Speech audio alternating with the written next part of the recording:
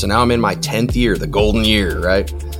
And he goes, wow, Dustin Lynch and Aldean cut a song this week. I'm like, oh, wow. Okay. So I'm calling Mom going, hey, okay. So pep talk worked. So like, maybe I'm going to become a songwriter. Then the next week it was like the Swan Brothers and Montgomery Gentry and Love and Theft cut your songs. It's like, oh my gosh. Okay. Hello and welcome back to The Big Break, where we shine a light on how songwriters working largely behind the scenes found success in the music business. I'm Anthony Bruno, your host, and this week we're joined by Adam Craig. Adam's got experience on both sides of the coin, if you will. He's pursued a career as a recording and touring artist for many years and was even named by Rolling Stone as one of the top 10 country acts to know in 2016. But he's recently decided to put the road to rest, and he's focusing on his passion for songwriting, which he's also had quite a bit of success with as well. Adam has contributed to such cuts as Church Pew or Barstool by Jason Aldean, Love and Theft's Whiskey at My Breath, Parmalee's Close Your Eyes, and many others. So in this episode, Adam provides some great perspective as a songwriter who's also had a foot firmly in the performer camp. He talks about publishing deals, he has some good stuff about how to lose those publishing deals, and basically how just focusing on the work will usually deliver the goal in the end, which I'm a big fan of. I really enjoyed this conversation, and I hope you do as well. So with that, here's Adam.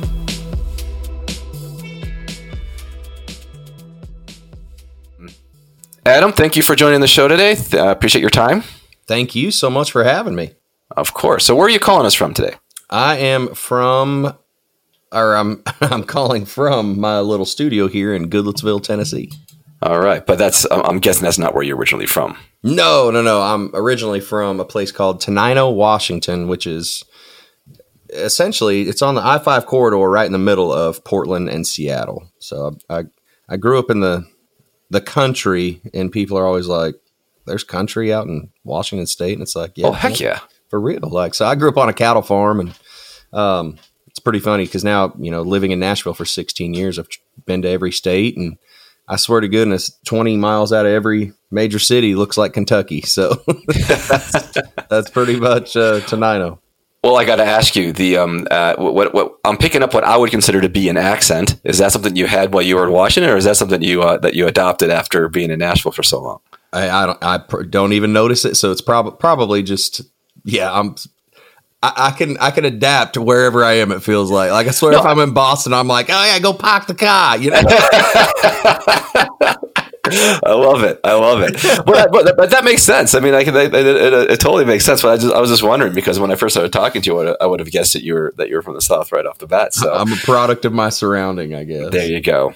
So this is not how I would normally start these off, but lately, so far this year, I've been having to ask, how you been handling the whole pandemic, stay at home, closures, et cetera, et cetera. How's that been affecting you professionally, personally, et cetera? It's absolutely crazy. Just like everybody else, it's affecting. I mean, it's the strangest thing we've ever gone through, and hopefully the strangest thing we'll ever have to go through. But with saying that, we're also trying to find positives and be as productive and creative as possible. And there has been some of the best songs I've ever written over Zoom, and then some of the shittiest songs I've ever written in my life over Zoom. So it's like, it's both ends of the spectrum. But I think as soon as we get out of this and everything goes back, I think there's going to be so many great songs and so many great artists that emerge out of this. And I'm hopeful and very eager and very excited to see what happens. So it's like that metaphor with the piece of sand and the oyster, right? Where it's that irritant that gets layered over and over and over again until it becomes a pearl. Is that it? Pearl, exactly, man. I mean, it really is. This is such a weird time. And then it's like there's a bunch of new artists that you start to work with, and they're, at first you write on Zoom, and then they're like, man, would you be uncomfortable if we wrote in person? It's like, no, man, I'm in, whatever y'all want to do. So, I mean, it's already starting to get back to writing in rooms again. And it's just so cool because you get to sing with people again. Like on Zoom, everything's delayed, right? So if you try to sing harmony with somebody because you're just feeling it, it is a train wreck. Like, it's just, and then it cancels like different audios out of two people talking at the same time. So there's been all sorts of fun little obstructions to work through, but getting back into a room and writing and being creative and doing what I personally feel is what I was put here to do is to write songs and be creative. And it's so funny though, at the same time. So I used to be an artist, and when I kind of transitioned back into not traveling, which nobody's traveling right now, but just completely changing my mindset into writing songs and kind of being behind the curtain again. There was a couple month stretch where I felt like I forgot how to write a song. I remember multiple times I would get out of my little studio room and I'd go talk to my fiance Emily, and it'd be like, and she's also in the music industry. She works for Brad Paisley's company, and she's a publisher. She's a badass. But so I'd have such a great ear to talk to, and I was like, man, I think I forgot how to do this. I don't know where the song's going. I don't have ideas. Like, it was just chaos when this thing first started. So luckily we've worked through all of that, but it's, I'll talk to buddies that, cause you don't want to feel like, oh man, if I tell them this, they're going to know that I feel insecure about my writing right now or whatever. But then you have a couple beers and you start talking, and they're like, dude, I went through the same thing. And it's like, everybody went through it. Everyone's got the same secret fears. Uh-huh. But you know what? I it's weird. I've asked everyone this question for the last several months now, but I just thought of this next one, which was, do you think, I mean, you've been in the business for a while, you've been writing, you've had your groundwork laid, and so you're adapting to the situation. How do you feel, or have you experienced any, working with people that are really like starting out, that are really new, who are dealing with this on top of the fact that they have no foundation yet? That, is it harder to break in now as a newer writer, do you think? Or is it easier? I mean, I have no idea. Like, or maybe you don't know either. I just wanted to bring it up.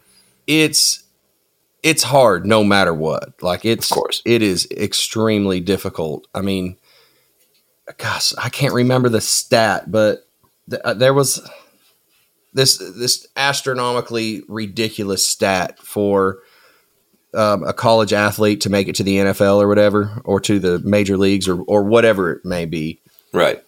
It's like ridiculously low. Well, songwriting and being an artist and being a successful artist, it's even worse. Like, the stats are just terrible. Like, you have a better shot at finding two pieces of sand on a beach that match, like that type of thing.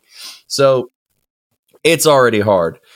However, there is a ton of new outlets with DSPs, and I mean, radio's still king, but it's like there's all the social media, and there's always new forms of social media popping up where people are getting so much exposure and getting their songs out there and getting their artistry out there. So when I first moved to Nashville, there wasn't any of that. It was in 2004. I mean, I think I still had a Nokia brick phone. Like, the coolest game was Snake. Like, there wasn't anything to get your music out except for getting a record deal and praying your label will kick ass and get you out in front of people. But now, I mean, Spotify, Amazon, Apple.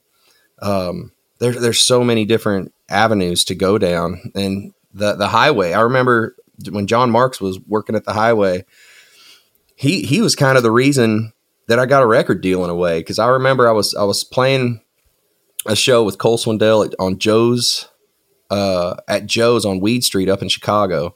And I was just I was on a roll a little bit as a writer, and I was just playing just to kind of have fun and drink beer. Like, I wasn't really, I'd been in town for 10 years already at that point, and I didn't think I was going to get a record deal. I mean, I'd heard no from every single label head multiple times. So I was like, all right, screw it. I'm going to make money writing songs, and it's awesome. And I don't have to worry about staying in shape or anything. So sure enough, I play the show at Joe's with Cole, and there was a guy named John Marks there.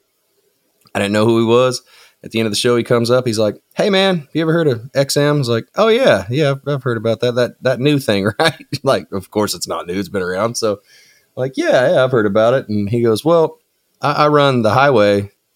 Dude, send me songs. And so I did. And, like, within a month, I was a Highway find. And then a couple months later, ended up getting a record deal. It was the weirdest thing ever. But All right, I want to put pause on all that. I don't want to slow your roll here, but I want to take a step back here before we get into that good stuff. And I'm going to use a segue here. Yeah, that's interesting because you mentioned the sports analogy, so I'm going to jump on that for a second. So yeah. let's go way back, right back to before you in Nashville. You're back in Washington and whatnot. Yeah. At one point, were you like trying out for baseball, or was baseball like something that you were thinking about pursuing at one point? Baseball, loved football. I mean, it's kind of funny. I was the captain of my football team my senior year, which sounds kick ass if I just leave the story there. But we were 1-9, so it's like, is that has leadership affect overall performance? Probably. Right. So, yeah, we were a terrible football team, but damn, it was fun.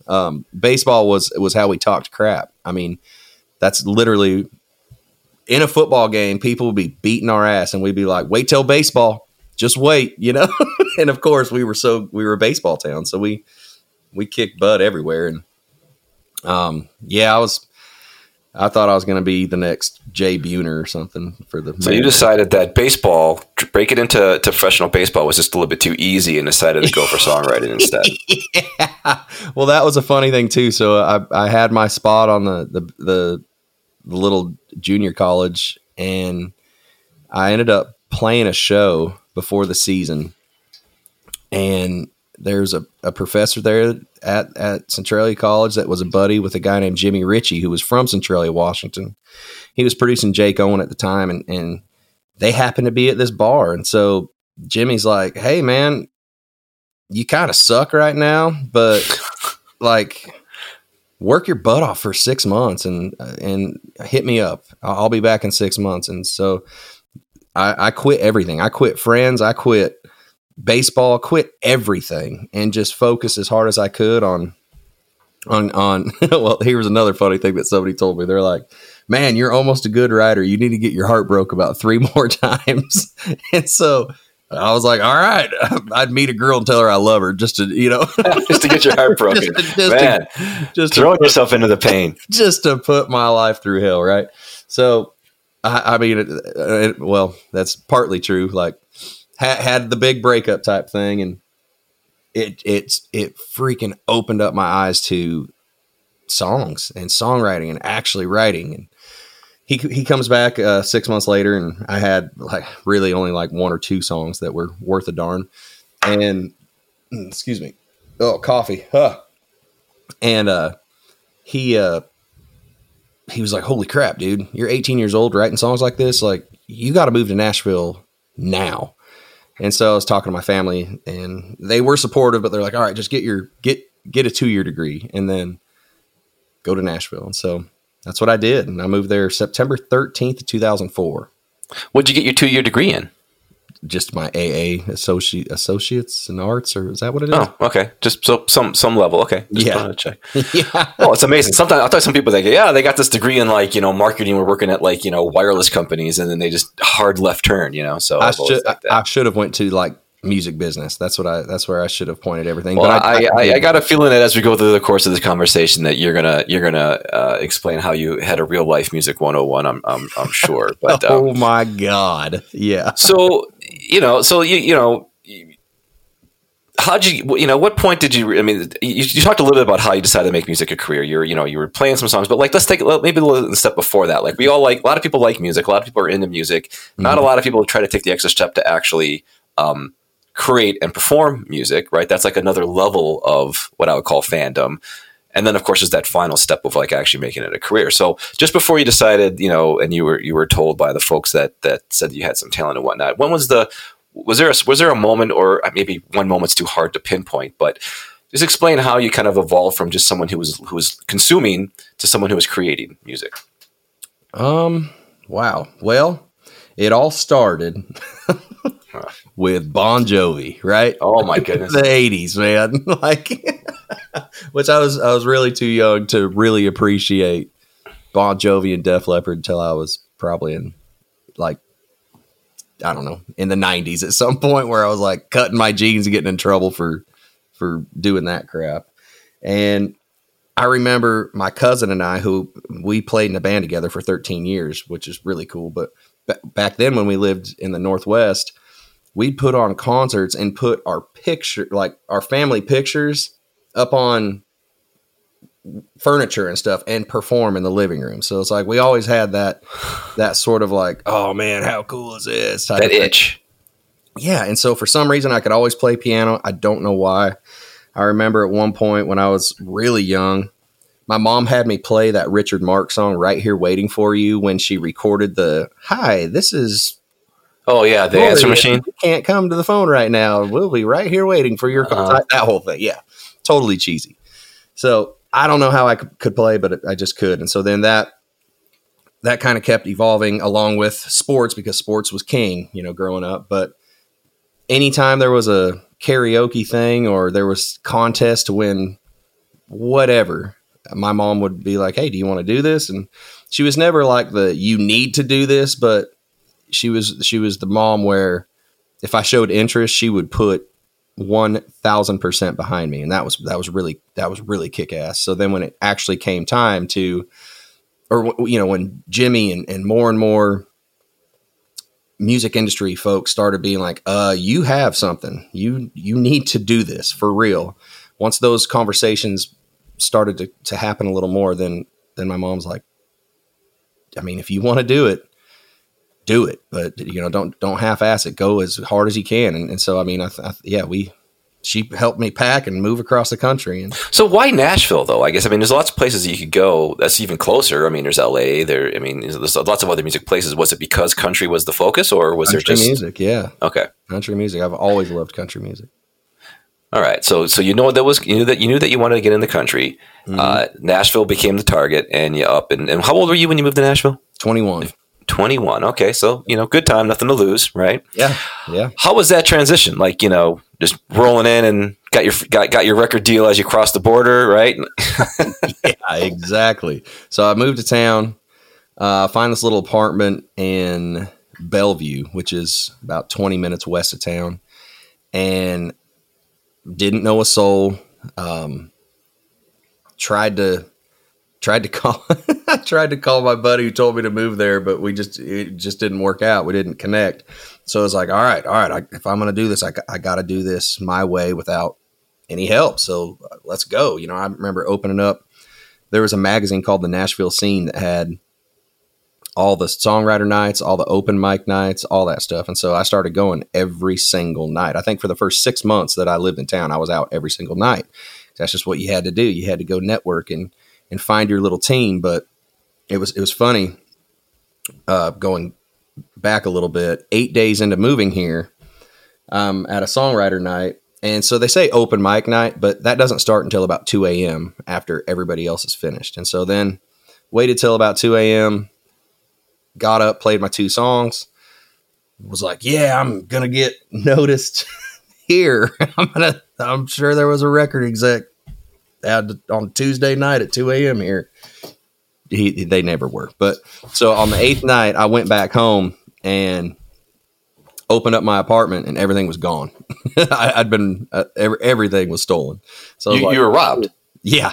It was pretty great. So I was like, wow, here's is this a sign that I shouldn't be here? Or is this just all right, here's another notch in the story. Like, just get your heart broken and your apartment robbed. That's the 2 things you need to be a successful songwriter. Is that exactly. Just store it and move on. And so luckily I was able to do that. And again, here's just ode to how awesome my hometown is. They held a little fundraiser.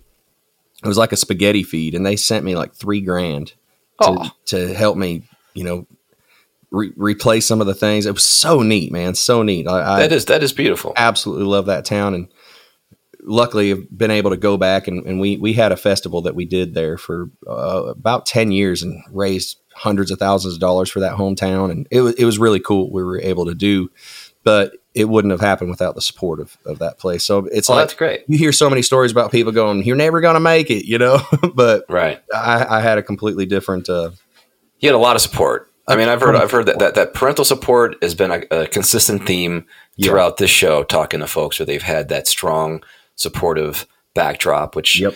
I'm sure is not always the case in the music business, right? Right. Right. And another thing, and obviously there's a lot more to it. But let me understand, when you're coming to Nashville, what is your goal at that time? Is it to become a songwriter and get a pub deal, or is it to become a performer, get a record deal? What were you aiming to do at first? I was going to be the next McGraw, man. I wanted to be Tim McGraw. Okay. That was my plan. So I came here to be an artist. I didn't even know that there was a songwriting job. I didn't know that was a thing. Really? Excuse me. No. So after the robbing thing happened, and I kind of licked my wounds and got back to being focused on why I was here, just started writing as much as I could and ended up getting my first publishing deal about 10 months into being in town. And that was a pretty neat thing because I met a couple great friends that first year, Josh Thompson and Michael Howard. And we were all unknowns. We were all just, trying to find our way. And it's so funny. Another thing, you start doing your research really quick and hear about the successful writers. And it's like, okay, I want to write with them. Well, they're not going to write with you. So it's like all your dream list of people that you want to write with, they had to do the same thing that I was just now doing. I had to find my own little crew where you say yes to everybody. You'll write with everybody until you kind of dwindle it down to the people that you either have the best time with in a room, or you write the best song, and hopefully those two things are the same thing, So yeah, your group just keeps getting smaller. But back then, Josh, Michael, and I wrote a song called Church Pews or Bar Stools, and it was in 2005, I think, and ended up getting pub deals. Well, ended up losing that pub deal, and then I lost the next pub deal, and now I'm on my third pub deal, which I've had for the last 10 years. But that song, Church Pews and Bar Stools, that was written in 2005 was my first cut in 2010 on Jason Aldean's My Kind of Party. Okay. And that kind of changed everything. So let me unpack a couple of things here. Yeah. Because this is a good story. I like this. So one, you come in to be the next Tim McGraw. You didn't even realize that songwriting was like a profession. How did that shift first happen? Like when was it just because you got there and everyone's like, oh, you got to start songwriting before you can become a performer? Like, what was how did your mindset change? Just from your peers and getting counsel from publishers and being like, well, hey, let's try to put you with every songwriter we can, and let's get some good songs. Let's really hone in on writing. Excuse me. That's a great avenue to become an artist is songwriting. And so that was my whole mindset changed. It was like, oh my gosh. Okay. And then, okay, shoot. Let me go back a little. Okay. So, we had written that one song in 2005 that ended up being pretty cool. But from 2005 to 2010, I was in all sorts of different bands. We were still traveling like mad. And I remember having conversations with my mom going, man, I moved to Nashville, but I'm never here because I was a side guy in a band playing piano and banjo and guitar and harmonies and all this stuff. And it's like, wait, what? I'm a side guy. Like, this is so bizarre. And so after a year or so, then that changed. Then I kind of started my own band, and then that failed, and then had a new band. and we kind of got a grassroots record deal, and it never went anywhere either. But so this whole time you're still pursuing performing. You're writing, but You're also trying to perform, and you're kind of juggling these things a little bit. Yes, absolutely. So, and then in 2010 is kind of when I decided, okay, I'm done touring.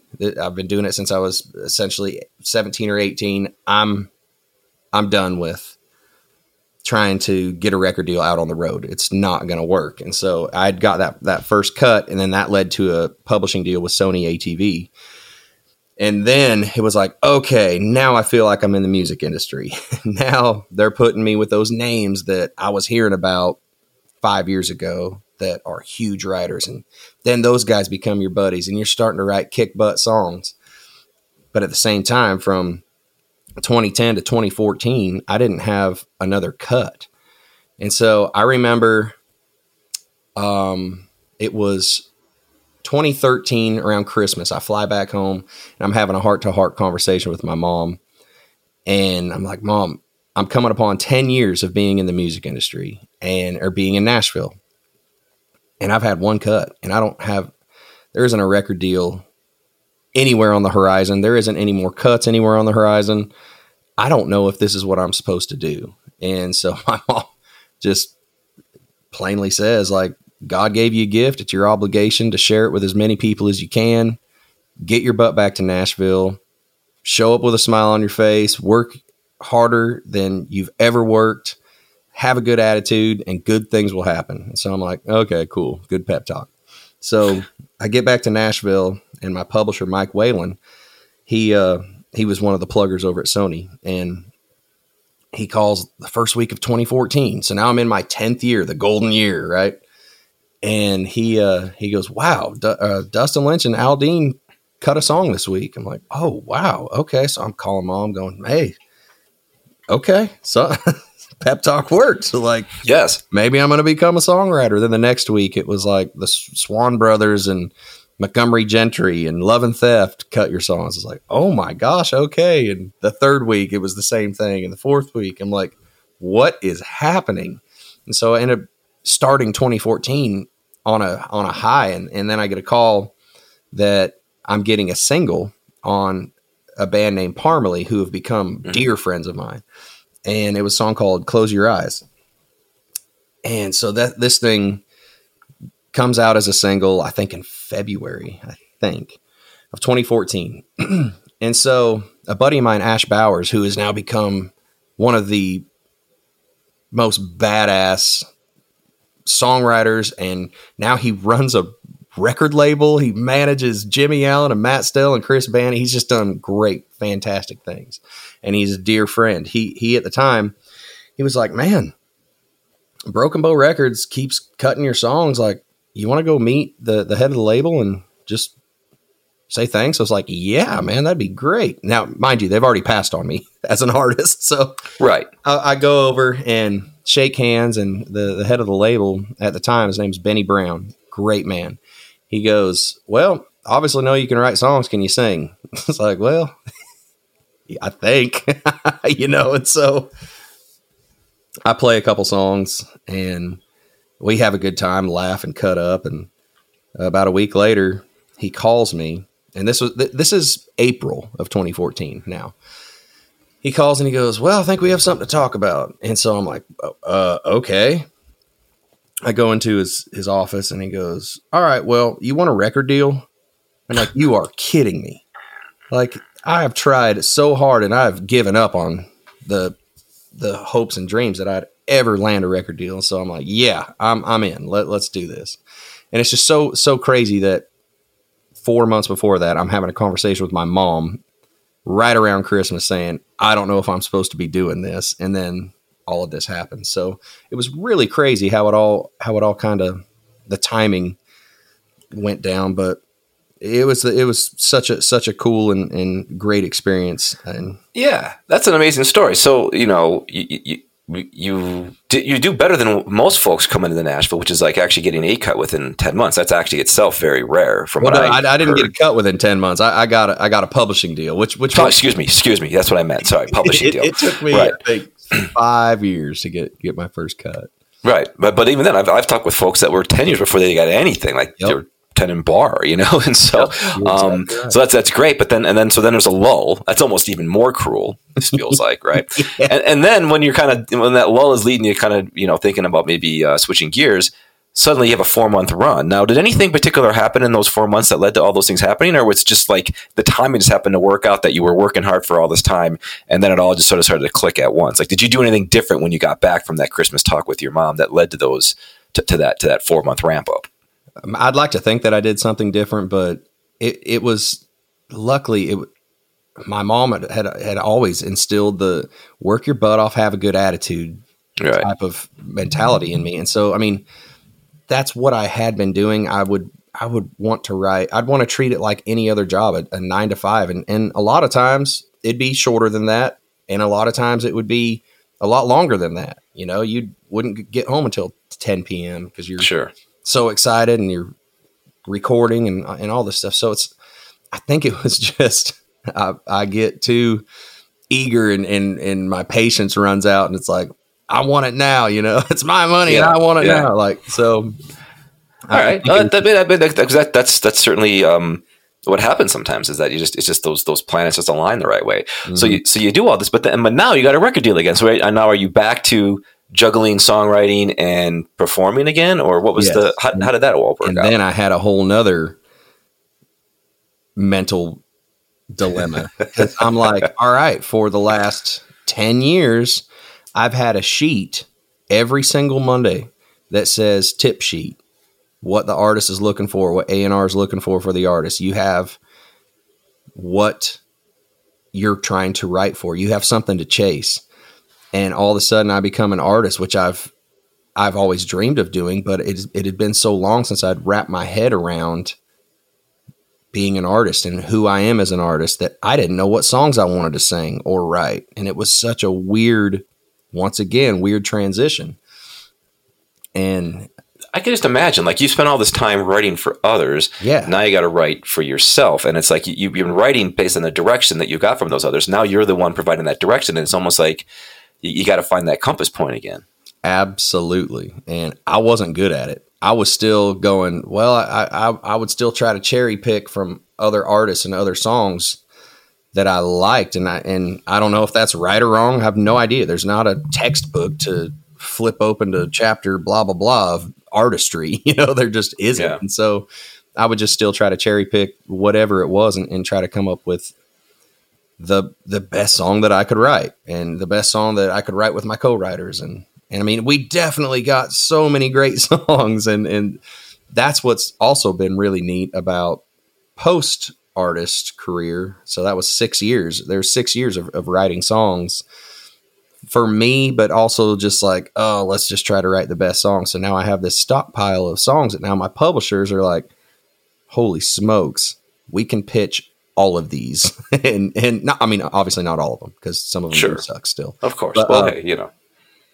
They're just like, wow, there's a stockpile of all these songs that we never could pitch before, because there's also a weird little rule in Nashville where, they're the artist. So if you pitch a song to another artist, that camp's going to go, well, if it's so good, why didn't they cut it?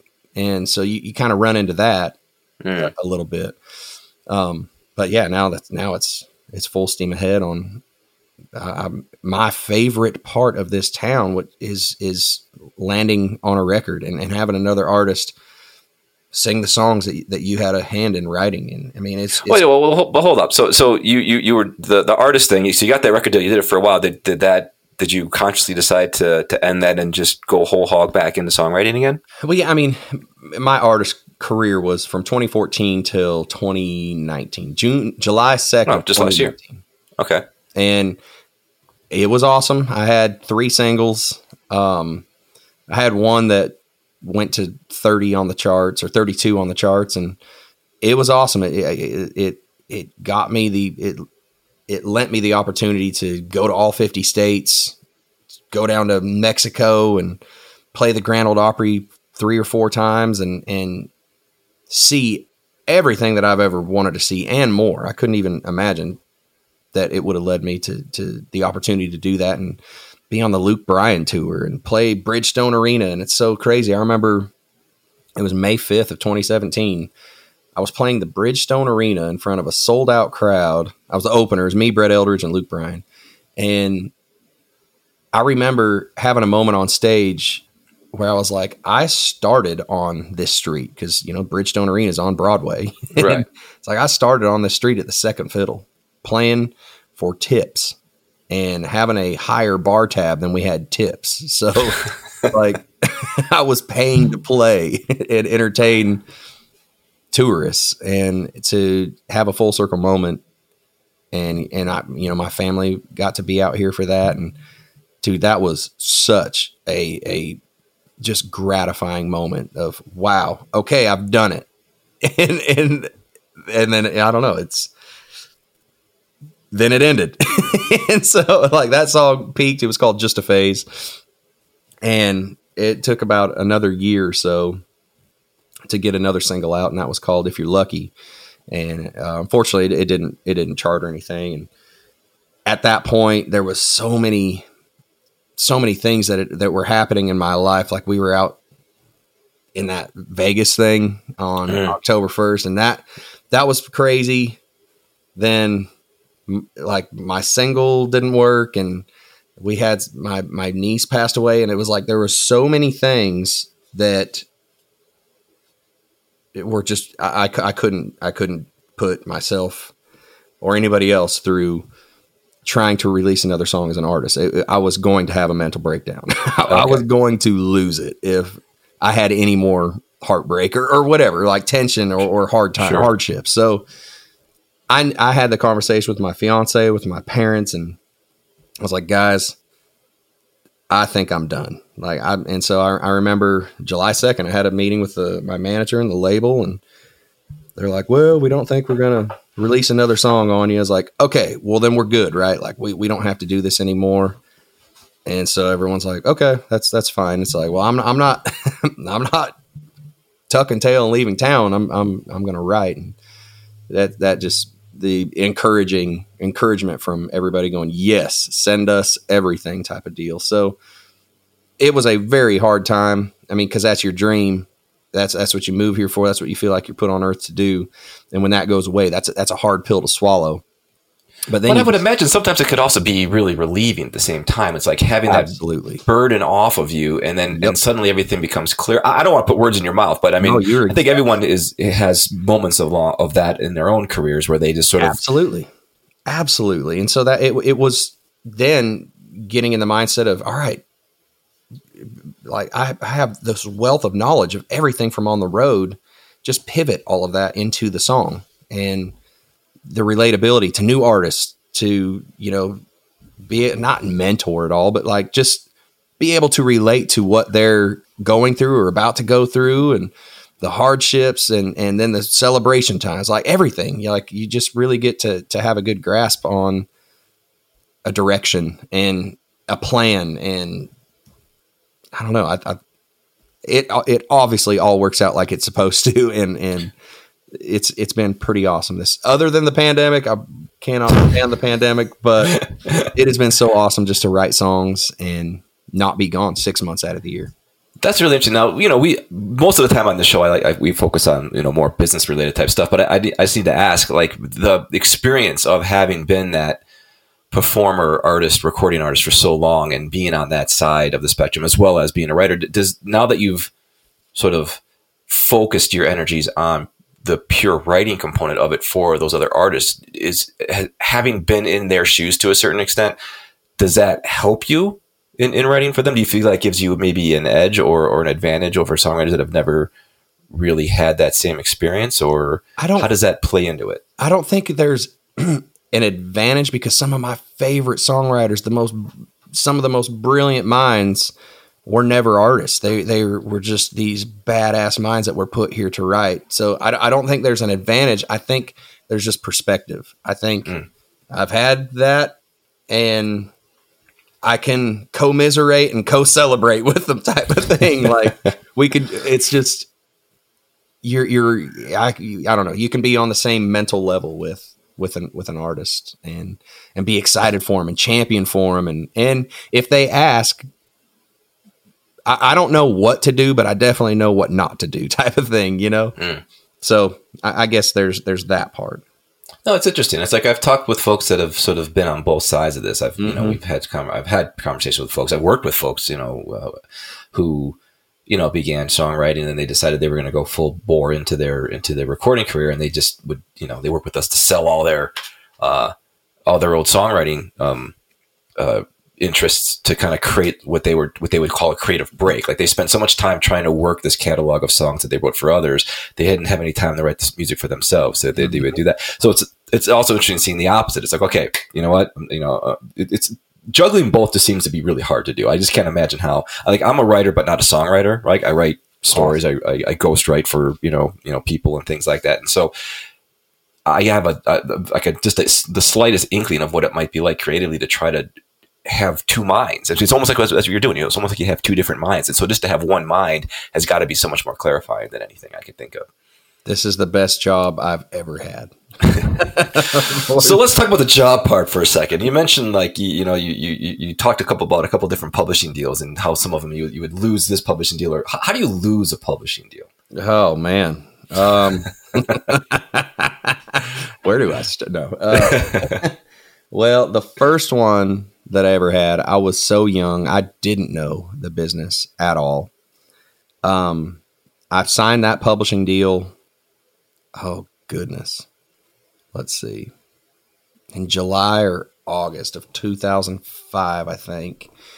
And at the same time, I was also hired to be this side musician in this band. And so in my 21-year-old head, or I guess I'd be 22 at that time, I'm like, oh, I've made it. I'm on Easy Street now. And so then I didn't write because I was gone all the time. So by not meeting your quota and not writing, that's one way to lose a publisher. That's one way. My second one, I did kind of the cardinal sin where I had a manager who was also the record label head, who was also the investor, who was also my publisher. And he's a good guy. He's a good guy. But you can't do that. You just can't have all of your eggs in one basket because there's just interest. I'm not saying it did. Interest may get a little, I don't know, the water might get muddy. So it just didn't work out, right? So sure. I guess I didn't lose that second one. I ended up getting that song on the Aldine record in 2010. So I had that publishing deal from probably 2007 to 2010, and it essentially just expired. I get it. The contract ran out, and I went with Sony. I wanted to be on the Yankees. That's the biggest publisher in the world, and so I wanted to be a part of that team. And it's been a great relationship for going on 10 years now. All right, great. So, I mean, this has all been fascinating stuff. I definitely like the idea of, the different publishing deals. One, meet your quota. Two, don't put all your eggs in one basket. And then three, look for the right team for you, I think are the three big takeaways there, right? Like if you're looking to be on the Yankees, be on the Yankees, right? Like that, that sort of thing. Yep. Love it. So what's next for you? What do you got? What's coming up?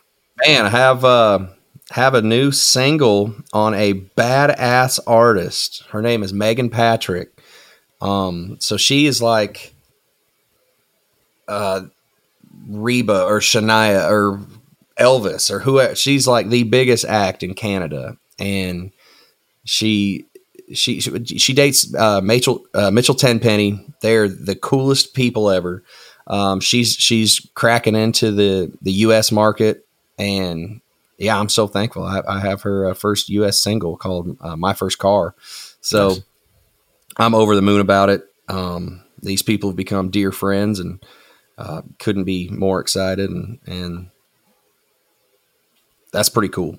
That's pretty cool. It's pretty funny when the new head of Sony, Rusty Gasson, came in. We sat down for breakfast months ago before it was actually official. So this was last year, 2019.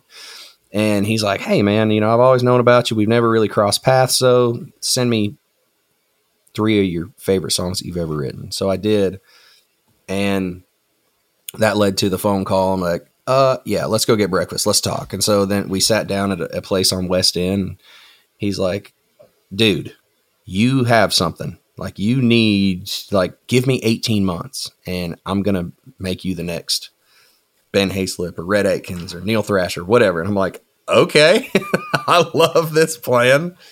Excuse me. And so that, fired me up as it would anybody, just hearing anytime somebody sees what you think you have, that's the coolest thing ever. So it fired me up, made me want to write I mean, when that pandemic first started, we were writing 6 days a week. Like we were writing on Sundays just because it was another day. It's like, well, we're sitting at home doing nothing anyway. Let's write. Now it didn't help when I had my little stint of I forgot how to do this. That whole I don't know how to write a song anymore. But that had to happen to work through it and just bite and claw and whatever, like just to get through that, to get on the other side and then be more creative than I ever have. And it was really cool when I started getting calls about cuts and then having my first single as transitioning back as a full-time songwriter in 9 months, I think, when we heard about that. So I remember having the conversation with Rusty going, well, I'm halfway into my 18-month thing and I already got a couple cuts and a single. So I'm fired up and it's all because of you type of thing. So it's really, right on. Really cool. And so where do people, if anyone wants to follow you online or anything like that, you on the socials? Are you doing that whole thing or? I don't do it as much, but yeah, okay. I pretty much just use Instagram. I use Facebook for Marketplace because I always buy stuff I don't need, but how do they find it? How do people follow you on Instagram if they want to? It's Adam Craig Official. Adam Craig Official. All right, great. And so, and no, you're not doing any performing, no dates or anything like that. I play the Listening Room quite a bit, which is the most kick-ass room in Nashville. Have you ever been there? No, I have not. Dude, it's so not great. I've been to Nashville, but not the Listening Room. Yeah, the Listening Room. So these guys they already before the pandemic, it's such a wonderful place for guys like me, or not girls like me, but guys and girls to go and still itch that scratch of wanting to play and wanting to perform, but not having to travel 800 miles to do it type of thing. It's this room right on 4th Ave. And you have 3 or 4 people on stage and a packed crowd, and you get to tell your stories about your songs and sing them and perform and get feedback from a crowd of if you're onto something. And it's just, it's the neatest thing. And even through the pandemic, they were still open and we were still able to play and still able to be on stage and do what we love to do. And so I'm actually playing there again on this Saturday. So that'll be fun. Right. Playing with Megan Patrick and Adam Sanders. So yeah, it'll be a good time. Well, listen, man, this is anything else you want to bring up, point out, promote, recommend anything before we wrap it up today? I don't think so. All right, that's cool.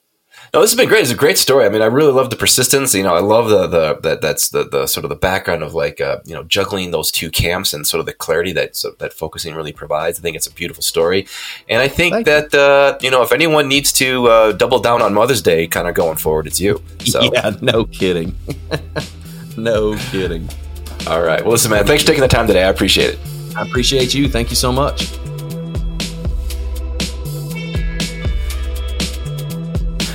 You've just listened to another episode of the Big Break podcast. The Big Break is brought to you by Royalty Exchange, an online marketplace matching artists with investors. If you'd like to see if there's an investor interested in your music catalog, simply connect your PRO account to our platform for an instant analysis. Once connected, you can start reviewing offers immediately, or if you like, you can test the marketplace by setting your own asking price. Artists have raised more than $81 million debt-free through the Royalty Exchange marketplace without giving away any of their rights. We provide the financial security you need to achieve full artistic freedom. Visit www.royaltyexchange.com today. I've been your host, Anthony Bruno. Please check the show notes to learn how to follow me or this week's guest. And if you or someone you know would like to be a guest on this show, please drop us a line at press@royaltyexchange.com. Many thanks to our producer, John Gestel, our audio engineer, David Burns, and to the entire songwriter community for continuing to put your hearts and souls into the music we all love. Thanks for listening.